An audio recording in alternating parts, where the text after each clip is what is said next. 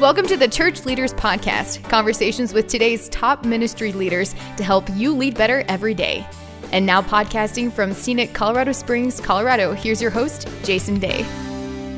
Hello, friends, and welcome to the Church Leaders Podcast. I'm your host, Jason Day, and we have a powerful episode for you this week. Bryan Loritts joins me, and I really have to tell you that as a white pastor who has pastored predominantly white churches, this conversation with Bryan really made me think. Bryan is the lead pastor of Abundant Life Christian Fellowship in Silicon Valley and a graduate of Talbot School of Theology. He was recently named one of the top 30 emerging Christian leaders. Bryan is the president of the Kainos movement, which really focuses on establishing the multi-ethnic church in America as the new normal. He has authored several books, including his latest, which is entitled Insider, Outsider.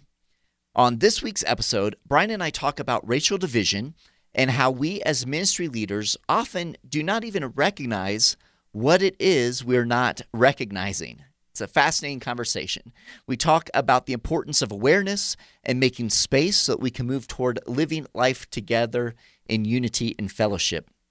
I'm excited to hear how God uses this episode in your ministry, and this is one that you'll want to share with your ministry leaders. So let's not waste any more time. Please join me in my conversation with Bryan Loritts. Bryan, welcome to the Church Leaders Podcast. It is so good to have you with us. Oh, it's great to be with you, Jason. Looking forward to our time together. Yeah, me as well, Bryan. Now, as pastors and ministry leaders, we recognize that there continues to exist really a division in the church when it comes to race and ethnicity. And this is in no way a new reality for us, right? It's existed here in the U.S. for centuries. It's existed through the missions movements. This has been a reality as well around the world for centuries. And Bryan, what I really appreciate about how you engage this topic is that you really move much more deeply than sort of the common surface level buzzwords that we so often associate with these sorts of discussions, such as, multicultural, multi-ethnic, and just kind of those surface level conversations. But you drive down into really the very movement of church and ministry, evangelicalism, and help us to see how our understanding of evangelicalism is nuanced or biased. And specifically, you draw our attention to white evangelicalism and really kind of its impact on what it truly means for us to follow Jesus, to really embrace his teachings. Now, you have some fantastic sort of like images to help all of us better understand. And one of those that you use in your latest book, Insider, Outsider, is when you talk about language and accents. So to help us as we launch into this conversation today, can you talk to us a bit about accents and language when it comes to how we view this kind of topic? Yeah, I think that's a great way to start out, Jason. So let me just begin with the point that I'm making, and then I'll move to the analogy. The point that I'm making is I think any good, what we would call in academia, hermeneutics professor, which is just simply the science and art of how to study the Bible or interpret the Bible, any good professor in that field will tell you it's impossible for us to approach the text, do hermeneutics, study the Bible, completely divested of our own biases and presuppositions. We just bring all that to the text. So, for example, a part of that is we bring our worldview, which is heavily ethnically informed. So as a black man, I just naturally, my blackness illumines things, and at times it blinds me from things. So, the fact that Moses married a black woman, man, I perk up at that. Or the fact that Jesus was an immigrant and he hid out in Egypt, which last I checked is in Africa. I notice that, or I notice the racism that Daniel experiences in Daniel chapter 6 as he's just matriculating up the corporate ladder there in Persia, and he's like this only Jew who's risen up the ranks so high, and his Gentile colleagues, they've got a problem with that. So I notice those things. But as an American living in a highly individualized society, I am really disconnected from many of the communal kind of emphases that the Bible has, because it was written really in an Eastern culture, which is far more communal than we here. So that's just kind of a long way for me to say I just bring my biases to the text, and sometimes they're helpful, sometimes they're harmful. And I liken it to the fact that we all have an accent. All of us do.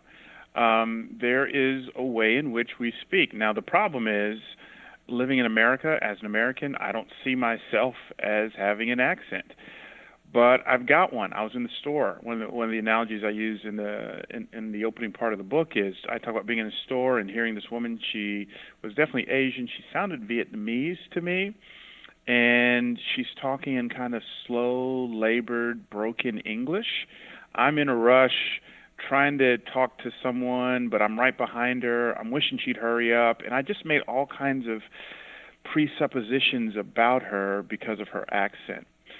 But on the other hand, if I were to go to her home country, let's say for the sake of argument it was Vietnam, the shoe would be on the other foot, and I would be looking as if, I'm maybe not intelligent or I'm slow or whatever. And what I'm trying to point out here is accents tend to be judged by the home team. We all have an accent. That's number one, and we don't think of ourselves as having an accent when we're the home team. And so it is with how we approach the Bible. We all have theological accents. There's presuppositions. There's things that we have. But the problem with white evangelicalism is not that it has an accent. It fails to see its accent because it has always been the home team here in America. That's what I'm trying to illumine, Jason, in the book. Yeah, that's fascinating because obviously you say because it has been the home team, or it has been the strain or the stream rather that's been in power, so it's normal, or it feels normal. It feels like everyone else has an accent somewhere else. They have their own nuances, right? But really, kind of what's normal is what we see as white evangelicalism. Now, talk to us a little. I mean, I think we can probably see the danger in that, but talk to us a little bit about what that danger really is for us. Okay, so I think here's a good example to illumine the accent that white evangelicalism carries. And the very title of the book, Insider Outsider, it's my narrative of being one who has spent a lot of time inside white evangelicalism. And yet, because of my ethnicity and my worldview, I felt like an outsider.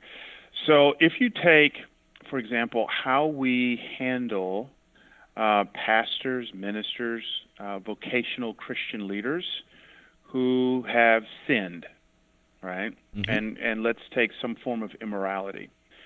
I never, coming from my black church, heard the phrase disqualified for ministry until I began to run in white evangelicalism and its circles. Now, minority communities, and especially the African American community, we are far more redemptive in how we handle people, and specifically our leaders who have fallen into sin. And so our first default has always been, as African Americans in the church world, is how can we redeem this? How can we restore this? How can we save this? Because again, that's just how we see things. And the black church was birthed out of rejection. Because the white church failed to be the church, we ended up with the black church. Now, that's a whole nother message for another time. And so because we were birthed out of rejection, there's this thing in the African American church's mindset is we are all we have. And we are very careful in trying to throw people out on the street. So if one of our leaders has a moral failure, we want to work to redeem. Now, unfortunately, there's some disadvantages to that. Unfortunately, we can gloss over any form of discipline. But I think there's something to be learned there as far as us being a redemptive community. And I know I'm painting with a broad brush, but by and large, white evangelicalism can learn a lot from African Americans and our redemptive posture. Because historically, white evangelicalism, if you mess up, throw you out on the street, you're disqualified for ministry, you sell insurance, you do something else for the rest of your life. Not to say that's not a noble occupation, but you get what I mean. Right. So that's what I'm getting at here. Just that slight thing, and there's 100 or more of those examples that just talks about the disparity there. That's very fascinating. Now, you discuss theological entitlement that accompanies white evangelicalism. What do you mean about that entitlement? Well, it's linked to what sociologists call white privilege. Now, I want to be careful with the term privilege. One of the things I say in the book, which is kind of unpopular, especially among minority communities, I don't think privilege in and of itself is the problem. I think the poor stewardship of privilege is the problem. After all, Jesus was the most privileged individual to have ever walked the face of the earth. I mean, he was God in the flesh. It doesn't get more privileged than that. But Philippians chapter 2, the great kenosis passage, we see Jesus stewarding or leveraging his privilege well for the benefit of others. So I refuse to demonize anyone with privilege. I do think people need to be called out on their poor stewardship of it.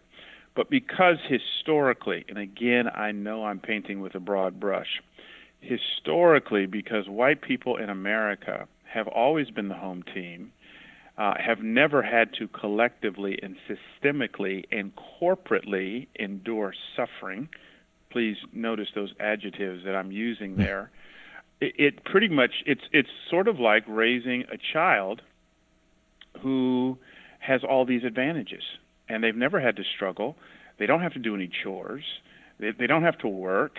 They've got access to all this stuff.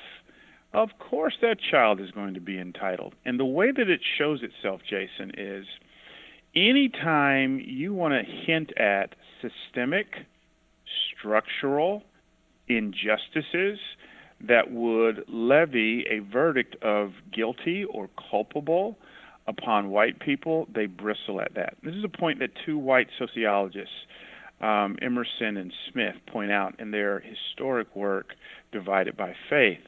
So that the white evangelical narrative towards injustice has always been, it exists, but it's more personal. It's never systemic. It's never structural. And I think that is where the entitlement happens. Now, on a very personal level, whenever over the years I have preached against injustice and preached against racism, I've never once had a black person walk out on me. The people who have walked out mid-sermon have always been white people. That speaks to the entitlement. So let's dig in there a little more. That entitlement mentality, obviously, white Christians and white pastors, white ministers, probably do not feel, overjoyed or the fact that there's this consideration of entitlement there. How do you kind of walk pastors, ministry leaders, and even parishioners kind of through this idea that you're not slinging rocks, you know what I mean? You're trying to talk about this underlying issue that's just not being recognized. How can you help us kind of not just turn you off right away? Whenever we hear, like you said, it's the white people who are walking out of the sermon whenever we're talking about injustices and those types of things. So how do we navigate that? Because I think that's one of the things that we struggle with right now, very divisive on many fronts, not just racially, but very divisive. And people tend to kind of just shut other people down if they don't agree with them. So how can we, begin to have these conversations and these dialogues in a meaningful way without, just shutting someone down? Yeah, I think your very question makes the point about entitlement, because what you're saying, if I'm hearing you right, Jason, is how can I address this issue so that it placates the feelings of our white brothers and sisters so that they don't get their feelings hurt? I'm not really talking about worrying about people's feelings getting hurt. I guess I'm trying to say, in the divisive world in which we live, oftentimes dialogue doesn't even get a chance to happen because people shut people down too quickly. So how can we, as pastors and ministry leaders, how can we be, responsible in helping people come to the table and to have these conversations? Or there's some practical things that we can do to kind of encourage these types of conversations? Yeah, I would say part of the disconnect is that our white siblings do not cognitively see themselves as being white. And this is a point that a white sociologist named Robin DiAngelo excavates in one of her books. And it was incredibly helpful for me. And again, she's white, and she just points out that our white friends see themselves more as a collection of individuals and not as a group in solidarity. And I actually think that's harmful. So minority communities more so have a communal solidarity mindset. So, if it's Philando Castile or Alton Sterling or Michael Brown, whoever it is, African-American who gets shot, Laquan McDonald, by a white police officer, you need to know black people in solidarity, even if the event happened in Chicago, the black person in Rochester, New York, those people are going to go to church on Sunday lamenting and grieving. So I actually think, and it sounds a little crazy, I think one of the more helpful things our white brothers and sisters can do is to take a step into something called awareness and just flip a switch and to say, I'm a white person, and to embrace that. I wrote an article not too long ago called White is Not a Four-Letter Word, where I just press against this notion of making fun of white for sport. Ethnicity is not a fruit of the fall, and along with being white, there comes some things. Now, the next thing I think our white brothers and sisters need to see is that this world, and especially America, bears the fingerprints of whiteness, which means we are being culturally formed into a white way of seeing things. So, for example, Robin DiAngelo points out that the 10 richest Americans are 100% white. U.S. Congress, as of right now, is 90% white. Our governors are 96% white. Our top military advisors are 100% white. The U.S. House Freedom Caucus, 99% white. Our current U.S. presidential cabinet, 91% white. People who decide what TV shows we see, 93% white. People who decide which books we read, 90% white. People who decide which news is covered, 85% white. People who decide which music is produced, 95% white. People who direct the top 100 grossing films of all time worldwide, 95% white. Full-time college professors, 84% white. Teachers, 82% white. I mean, I can go on and on and on. I mean, These are real-time stats as of 2017. So the first step is awareness. Wow. I mean, when you hear these things, this world is just, America is just naturally slanted in a white direction. And of course you're going to see things through this white lens, but this has profound implications on minorities. And until we can get our white siblings to open their eyes and to see it, we have no hope of navigating it well. That's good. So awareness is a key factor. And what I love about that, Bryan, is that it kind of goes back to that idea that we have an accent, but we don't recognize we have an accent, right? So it's this idea that all these, because those stats that you just read off to me, I don't know those stats. You know what I mean? And as you're reading one after another, I'm thinking, wow, that's pretty profound. You're right. I mean, it's definitely what is just the norm in our culture, our society right now. So the awareness is a key point. What are some ways, and can you talk to us maybe a little bit about, to borrow Bonhoeffer's expression, life together, right? What does the idea of Christian unity and fellowship really look like? Because I think that's where we need to be moving, and this awareness kind of opens up our eyes and gives us an opportunity to see, hey, how can we move and step into this unity, this fellowship? So what does that kind of look like? First of all, there's got to be truth. First John gives us a powerful concept, not just in our relationship with God, but our relationship with one another. In 1 John chapter 1, where he just talks about, listen, if our relationship with God's going to work, at the deepest level, there has to be a commitment to walking in the light. And so John says, if I walk in the light, we walk in the light as he is in the light, we have fellowship with one another. I mean, that's just what it is. I've been helping there's a couple at our church I don't think they're going to make it. And part of the reason why they're not going to make it is one of the spouses has just been walking in darkness and profound deceit, not dealing with the issues, covering up. You just can't have a relationship that way. I mean, I tell my kids all the time, the reason why I get so angry when it comes to lying is the same reason why God gets so angry, why he calls lying an abomination. You cannot have a relationship with someone who's a liar. I can't be in a relationship with someone unless there's a mutual commitment to walk in the light. So when we take this meta principle and we apply it not just to relationships in general, but especially in crossing the racial divide, you and I cannot have a relationship until I'm able to bring all of me into the light. And a part of what that means is the ethnic me. If I can't talk to you about the hurts that I've had, if I'm going to be handcuffed by your sensitivity, I just can't have a relationship. I mean, just think if it's almost impossible to have a relationship with a person who's just easily offended all the time. Right. Now you're walking on eggshells. So on the one hand, what I need from minorities is to understand Ephesians 6, and that is we wrestle not against flesh and blood. So white people aren't the enemy. And so we've got to come in this believing the best. What I need on the other side of the table is for our white brothers and sisters to have a little bit more resolve and to maybe hear some things you don't want to hear, but you need to hear if we're going to have an authentic relationship with one another. So there's got to be a commitment to just blatant truth-telling. Without that, there can't be any sense of wholeness.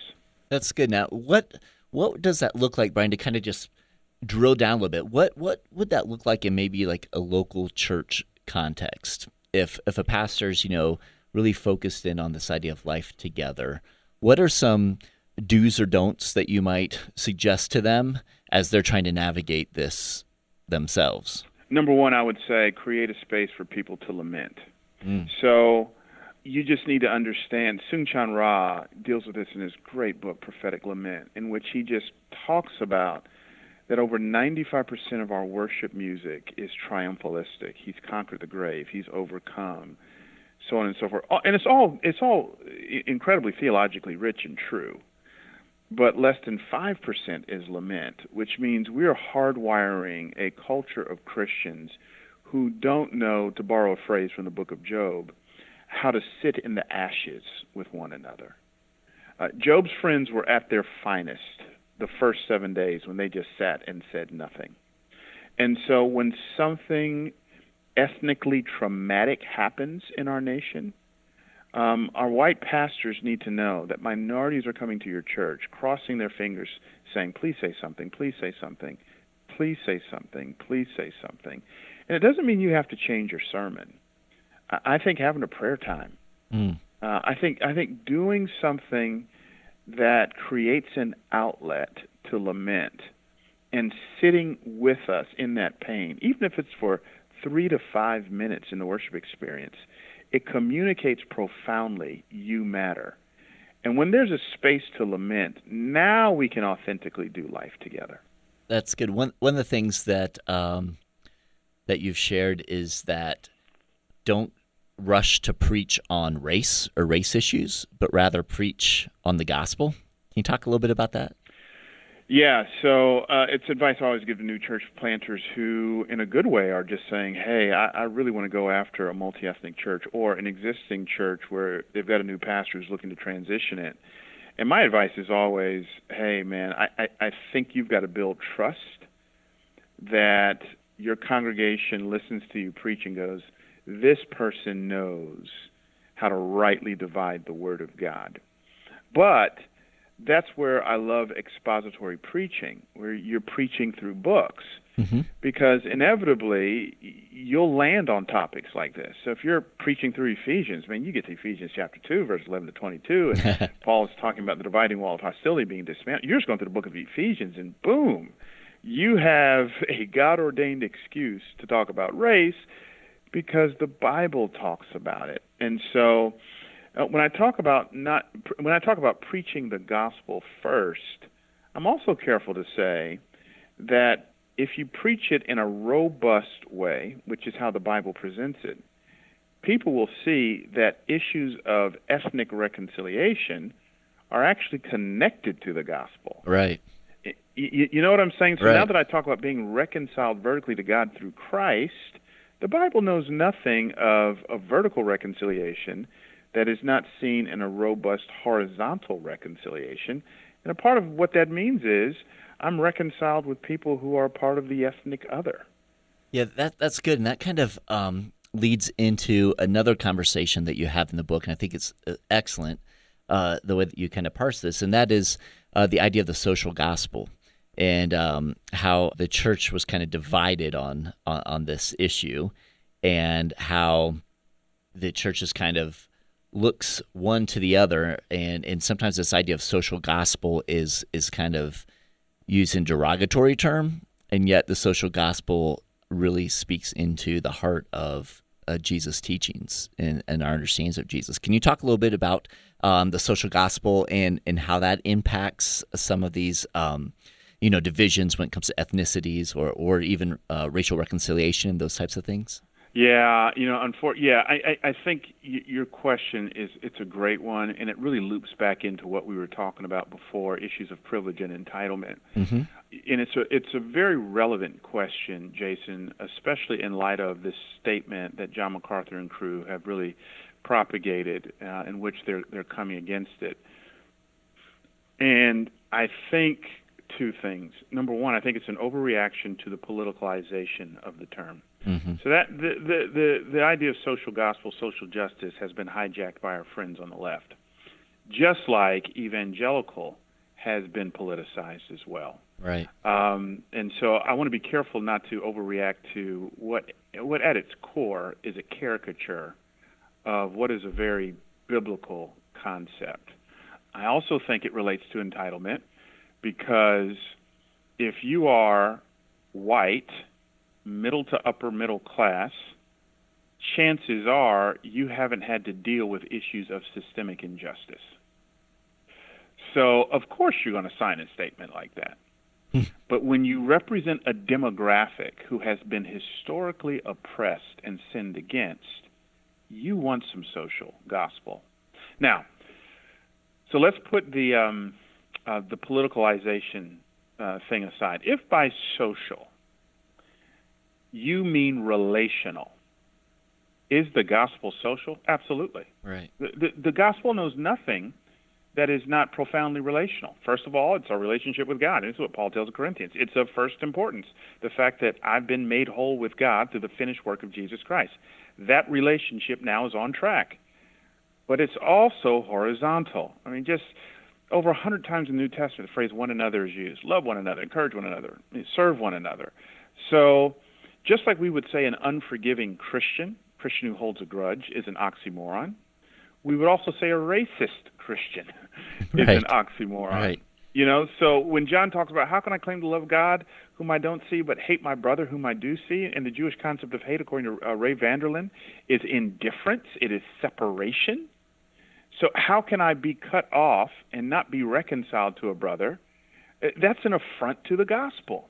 Or when Paul calls out Peter for withdrawing from Gentiles and eating with the Judaizers in Galatians chapter 2, he says this relational sin, you know what he calls it? Being out of step with the gospel. Mm-hmm. So is the gospel social? If by social you mean relational, of course it is. Of course it is. That's good. That's good. Thank you for that, brother. I want to kind of, because as we're talking, I'm thinking about our listeners, whom we love. And I'm thinking that there may be some listeners, and I'm sure you've had these conversations. I've heard comments along these lines. But what would you say, or how would you respond maybe to someone who says, "Listen, Bryan, you're enlarging this division. You're making a bigger deal out of all these racial issues. You just need to kind of get over it and move on, and let's just focus on what we have in common." How do you respond to those kind of reactions? Yeah, that's always been the mainline reaction. In fact, for anybody who would say that, I'd encourage them to actually read Martin Luther King Jr.'s letter from a Birmingham jail, which you can go online and read that. That's exactly why he wrote that letter in the spring of 1963. He wasn't writing it to the Bull Connors of the world. He wasn't writing it to, the white supremacist terrorists known as the KKK. He was writing in response to an open letter that 10 clergymen had penned in the local Birmingham newspaper saying the same thing. They were embarrassed by King and his lieutenants coming to town, and they said, hey, just take it easy. Things will run its course. You'll end up kind of where you're desiring, but you just need to wait. And King writes this. It's the prison epistle of the movement. He just says, here's why we can't wait. So that posture is not a new posture. And I would say that systemic injustice and racism in America was the careful, well-thought-out, intentional plan that went on for several centuries in our nation's history. And if we're going to undo it, it's not going to. You can't undo something that was intentionally done by an organic means. It's going to take the same intentionality working in the opposite direction times 1,000. So because of the fall, I thread racism to sin, which is a part of the human heart. And you've got to attack these things. You've got to expose these things. You've got to talk about them. And I should hope that any person who would levy that indictment on me would be equitable in their critique and levy that same indictment on Donald Trump. That's a powerful word there, brother. Something for people to really consider, really think through.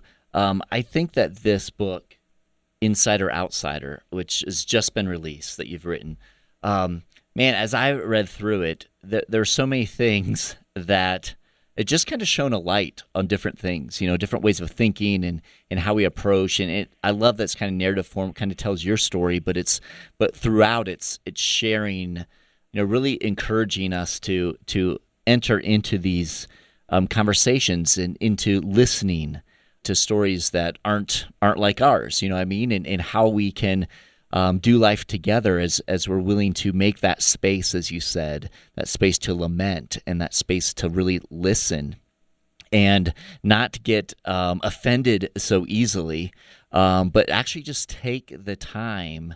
And that's one of those things that Christ encourages us to do with one another, right? That we're to spend our time with God and spend our time with one another. And so I just love that. And one of the things as I read through this book, I'll just be honest with you and honest with our listeners, one of the things I thought is a lot of the people that I think would really benefit from reading this book, my concern is that they won't. You know what I mean? And so I think my big prayer after reading this in our conversation today, Bryan, is that this book, and I'm not getting a kickback from Bryan or Zondervan or anyone else for saying this at all. I've got nothing in this except for the heart that I have for our church, right? And I think this, my prayer for this book is that it will get into many people's hands, that they won't dismiss it, but that they will dig into it and that they'll reflect and that they'll be open before God as they kind of read through it, because it's super encouraging, and that's one thing I want people to understand. Bryan, you're not the kind of guy who's just trying to heap guilt on people, and that's what I love about you. But you're trying to encourage us to dig more deeply into the beauty that Christ calls us to live in, right? Absolutely. Awesome, my friend. Well, before we close down here, just how can pastors and ministry leaders, those who are listening today, how can they connect with you or dig more deeply really into what we've talked about? I know we've said check out the book Insider Outsider from Zondervan, but if they want to connect, are there other ways they connect with you in your ministry, brother? Yeah, of course. I'm on social media. So Facebook, I've got a public profile page. Just type in my name, Bryan with a Y, Loritts, Loritts. I'm on Twitter, BC Loritts. I'm on Instagram, Loritts. I've got a personal website. They can just kind of Google my name and pull that up and just keep up with what God's doing in my life. Awesome, brother. And we'll have all those links in our show notes. So if you want to reach out and get in touch with Bryan, connect with him, and we'll have links to the book and links to Dr. King Jr.'s letter as well, so that you guys can read that. So, man, if there's anything that you'd like to share, as we close here, Bryan, if there's, anything that maybe we haven't touched on or something that you'd like to just emphasize, what is it you'd like to share with our listeners? Hey, I would just say I'm hopeful. A staff member who happened to be white asked me some years ago if I could live any time in world history, when would it be? And I said, as a black man, I said, now. 1753 wasn't good for me. 1853 wasn't good. So we are making progress. And I believe that while we've made enormous legislative leaps, that the next step is the church has got to step in, and the people of God, armed with the Spirit of God, we have the cure for what truly ails us holistically, but especially in the area of race. And we need to start doing life with one another. So I'm hopeful, and let's stay hopeful, and let's be people of love. Amen, brother. I love that. Thank you. What a great way to end our conversation today. Bryan, thank you again for taking the time to be with us. We so appreciate you, your heart for God, and heart for the kingdom. Thanks a lot, Jason. I appreciate you taking the time to be with us on this week's episode. Every week, as we are putting the episodes together, we're thinking of you, our pastors and ministry leaders, and striving to provide insightful and inspiring interviews as you seek to grow as a kingdom leader. So we hope you're finding value from the Church Leaders Podcast, and if so, we'd certainly appreciate you taking a few moments to head over to iTunes and leave us a review. Your positive reviews and ratings help other church leaders more easily find our podcasts, so they too can benefit from these interviews. Again, we thank you in advance, and if you have any comments, any questions, suggestions, or ideas for guests, I would love to hear from you. You can send me an email to podcast@churchleaders.com, or you can connect with me on Twitter. Finally, you can find this podcast as well as other great faith-based podcasts on the FaithPlay app. It's available for both Apple and Android, and so we encourage you to check that out as well. So until next time, this is Jason Day, encouraging you to love well and lead well. You've been listening to the Church Leaders Podcast. For articles, videos, and free resources that will help you lead better every day, visit our website at churchleaders.com. Thanks for listening.